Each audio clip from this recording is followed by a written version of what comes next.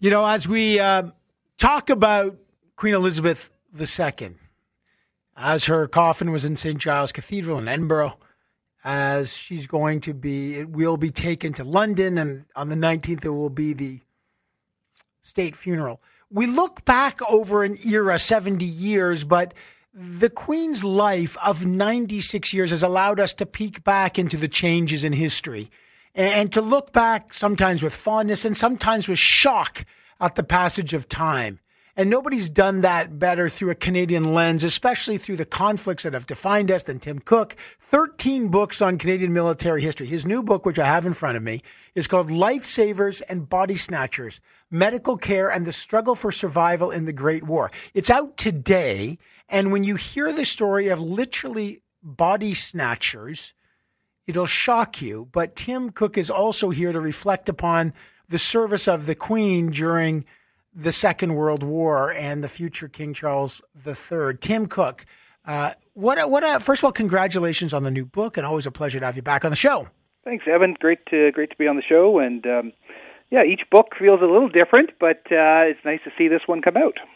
Tim Cook, let's start talking about Queen Elizabeth. The pictures that we always see of her as not only a truck driver, but as a mechanic in the Second World War, kneeling in front of this truck. I think she was 13 when the war broke out and 18 when she sort of started to serve. What was her service in the war, and how did that maybe change her for her life? Yeah, I love that story, and I love those photographs. And, we've all been reflecting, I think, on her incredible service to the British Empire, the Commonwealth, as our queen.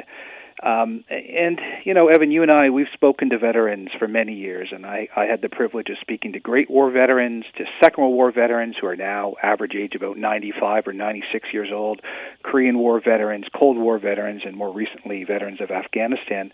And one of the things that I've often heard from veterans, especially from those of the Second World War, was how Queen Elizabeth II, then Princess, had served, that she was one of them. And often I had heard this from the 50,000 or so women, Canadian women, who served in the armed forces in our Second World War conflict. And they were very proud that the princess at the time had not taken an easy job, right? She was a driver, she was a mechanic, she got her hands dirty. And when she passed away, that was something that I thought about, and I thought about our Canadian veterans and their connection to her, and how she had that common touch when she was anything but that. But I think that service during the Second World War is perhaps just a slight glimpse or an indication of that. She also, by the way, took military history and her role very seriously. She talked much about the military, and it defined much of her reign, of course, the various conflicts like the Cold War, the various wars, the Falkland Wars, the war in Afghanistan and Iraq. And then, of course, her children and great-grandchildren all served. Yeah, this is part of the monarchy. It is service in multiple and many ways, but including military service. And we can remember when Prince Harry was in Afghanistan, there was great fear that he might be killed, as is always the possibility for our men and women who go in harm's way. It extends even back to the Great War, where the Prince of Wales, for a brief period in late 1918, later to be King Edward VIII, he served with the Canadian Corps. And there are some wonderful pictures of very boyish-looking Prince of Wales with the Canadians, with Sir Arthur Currie, our Canadian general. And again, there was a lot of worry that he would be wounded or perhaps, in the worst case, killed. So that service, which continues, is so integral, I would argue, to that service of the monarchy. Well, of course, and Queen Elizabeth's husband, Prince Philip, he also served. How important is that military aspect to the new king, Charles III? Well, he has served, of course. I think it's absolutely integral. He is honorary colonel of many regiments, and there's a bearing, there's a presence there. There is, as you also say, I think an understanding of our history. And although I'm a military historian, and I wouldn't reduce all of Canadian history or British history to military history, you simply can't understand the history of our country and our development without some sense of how war has shaped us. I think of the two world wars profoundly changing us, the Cold War, the wars of post 9/11. I just think of in Ottawa, the Books of Remembrance, where there are more than 115,000 Canadians listed there who have died in service of the country. And I think all of that reminds us, and now in the case of King Charles III, of the importance of understanding the past. And I think he understands his crucial role in this larger realm of war and conflict, and hopefully the search for peace.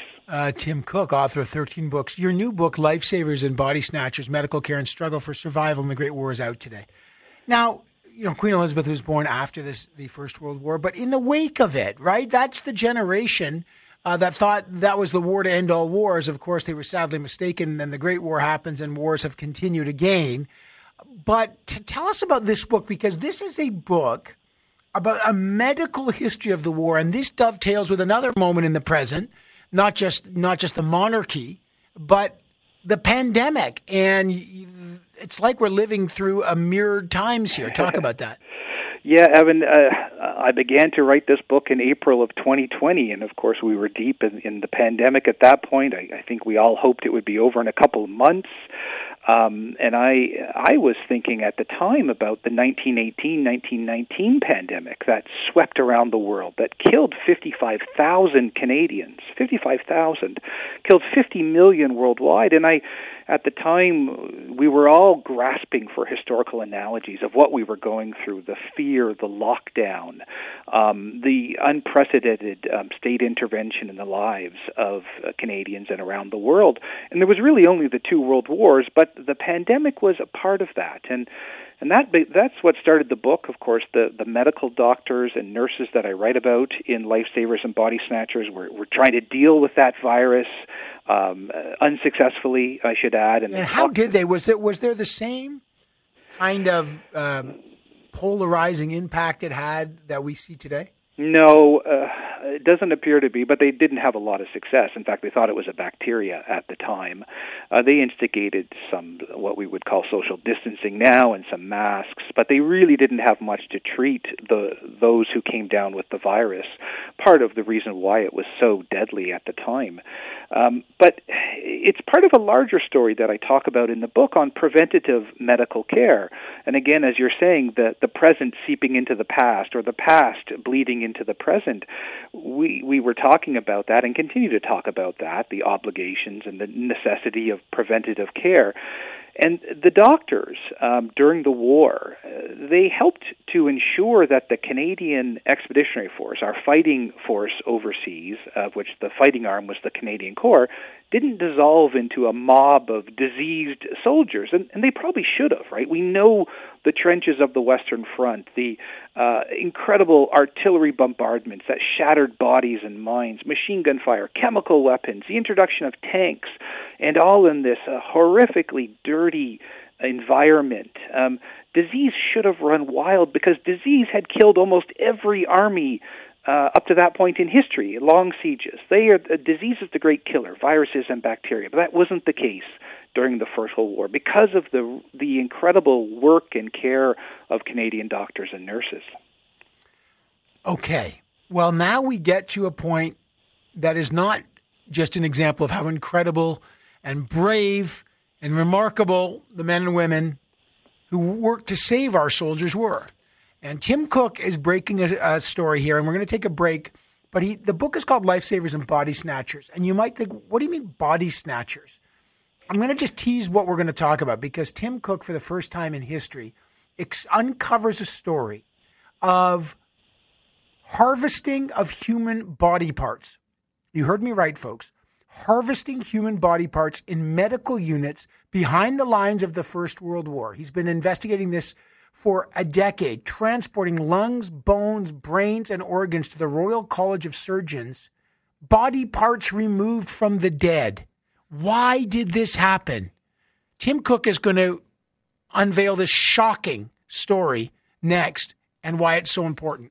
Private William Gerard Arthrell of the 25th Battalion was shot through the head on March 25th, 1916, while serving in the trenches of the Western Front. The bullet, he stayed alive for 13 hours. The bullet entered his brains, but when he was buried, the young man's bullet-furrowed brain had been removed as a prized pathological sample. You might be thinking, what am I talking about? I'm reading from Tim Cook's new book, Lifesavers and Body Snatchers, Medical Care and the Struggle for Survival in the Great War. What you may be shocked to know is that on the battlefield, they were harvesting body parts from fallen Canadian soldiers and putting them in museums, and they weren't even hiding it. In fact, they were displaying the body parts in Hamilton, Ontario, for other doctors and pathologists, and writing stories about them. There was no shame in this. They were harvesting body parts. Tim Cook wrote the book, and he's with us now. This is shocking to me. Tell me why. What was this? When did you first hear about this, and what was going on? The harvesting of human body parts behind the lines. Yeah, Evan, it is shocking, and it's a story I've been trying to run to ground for about 10 years, and I know you as a journalist, you have a number of stories I'm sure that you've been tracking as well. For me, I came across a couple of stray references about 10 years ago about autopsies conducted behind the lines, autopsies in hospitals by Canadian doctors on killed Canadian soldiers in the First World War. I thought that's interesting. I didn't know that had happened. I've written a lot of books on the First World War. I thought I better find out more about this, and I began to look through the National Archives, the secret records there, and I couldn't find anything. And I went back, I wrote other books, my book on Vimy, my book, The Secret History of Soldiers, my book we talked about 2 years ago, The Fight for History. Each time I would research for those books, I would go back to the National Archives, researching in the files, but looking for these autopsy files, and I finally found them. And they revealed the shocking story that Canadian doctors were part of an Imperial or British program to not only do autopsies, but then to extract the body parts. And as you mentioned at the top there, the brains, the lungs that had been damaged by mustard gas, spines that had been severed by shrapnel, legs that had been shattered beyond belief. And when the soldier died, the doctors would literally take out the bones and reconstruct them. And I couldn't believe it. There's pictures in your book, like a human lung with a piece of shrapnel piercing it, a human heart. Like, it's unbelievable. Yeah, I kept thinking, how could we have been doing this to Canadian soldiers? How could I not know about it? I've been studying the Great War for 25 years, but it's there in the book. I found the files. There's photographs. There are drawings of the pathological samples, as they called them. And it really shook my confidence because this is the war where we had talked about the sacred fallen. This is the war where Canadians were fighting for king and country. They were fighting to liberate France and Belgium. But when they signed up, their bodies were owned by the state. And that extended, as I have now determined in my new book, to after death, where they were expected to continue to serve after death. Our glorious dead, if you break faith with us who die, we shall not sleep though poppies grow in Flanders field. That is how we think about honoring the dead. No one thought that honoring the dead meant harvesting their body parts. No, you're exactly right. And the families never knew. God forbid the families then knew that, your son has been killed and we've secretly harvested his body parts. That's right. And those were the questions that were going through my head as I was reading the files and trying to make sense of this and situating it within the time. And of course, the first part of the book, as in Lifesavers, it's about the care of soldiers and the evolution of care, surgical care, blood transfusions, the use of x-rays, learning from the dead. But I never thought that it would extend to the harvesting of these body parts, putting them in museums, and then sending them back to Canada after the war. 799 body parts sent to McGill University, the premier medical university at the time, and probably still to this day, and they were put on display, as you said. And so this was not a secret, although it wasn't well known, I think. But even that was shocking to me, that Canadian body parts, British soldier body parts, because they were mixed up, came back to Canada in the early 1920s. This is the time when we're building thousands of memorials across this country to the fallen, to the 66,000 dead from the war, where we begin to build Vimy, the Vimy Memorial, and the Peace Tower and others. And yet we have this contradiction where we have soldiers' body parts that are here to be studied by medical students. And by the way, everyone, again, no secret, Robert Borden, as you write, the Prime Minister, toured them. I mean, he saw them. What were they using them for? What was the purpose here? You're right. Borden saw them. I just couldn't believe that. There's an order in council devoting money to this so that they could be cataloged.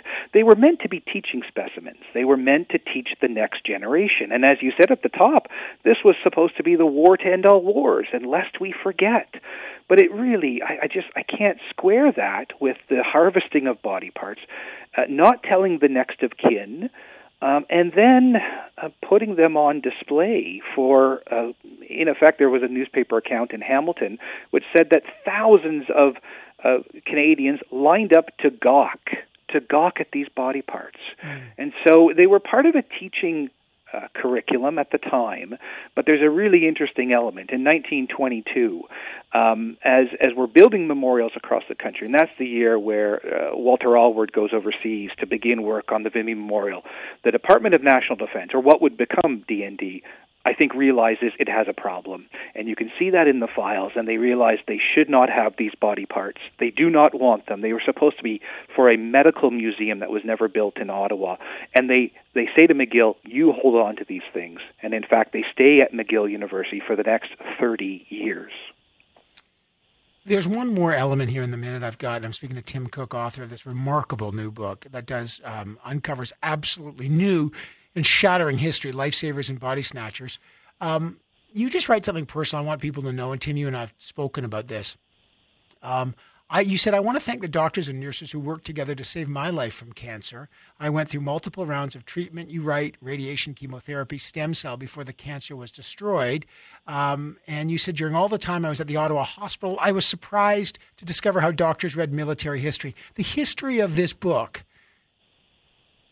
is really the foundations of the medicine that saved your life as well, Tim. It is, yeah. And Evan, I've been through cancer, and sad to say I'm fighting cancer again. And 10 years ago, when I was passing through my first round of cancer, I was just amazed at the nurses and the doctors, and not only the incredible care, but just how they understood their history. They understood their place in history. And, I would talk to oncologists who would tell me stories that they had encountered.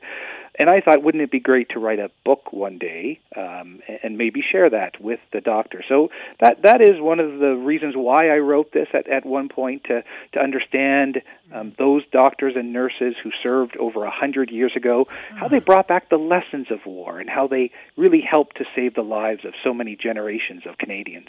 Tim Cook, author of Lifesavers and Body Snatchers, a remarkable new book. Good luck to it. And your fight continues, my good friend.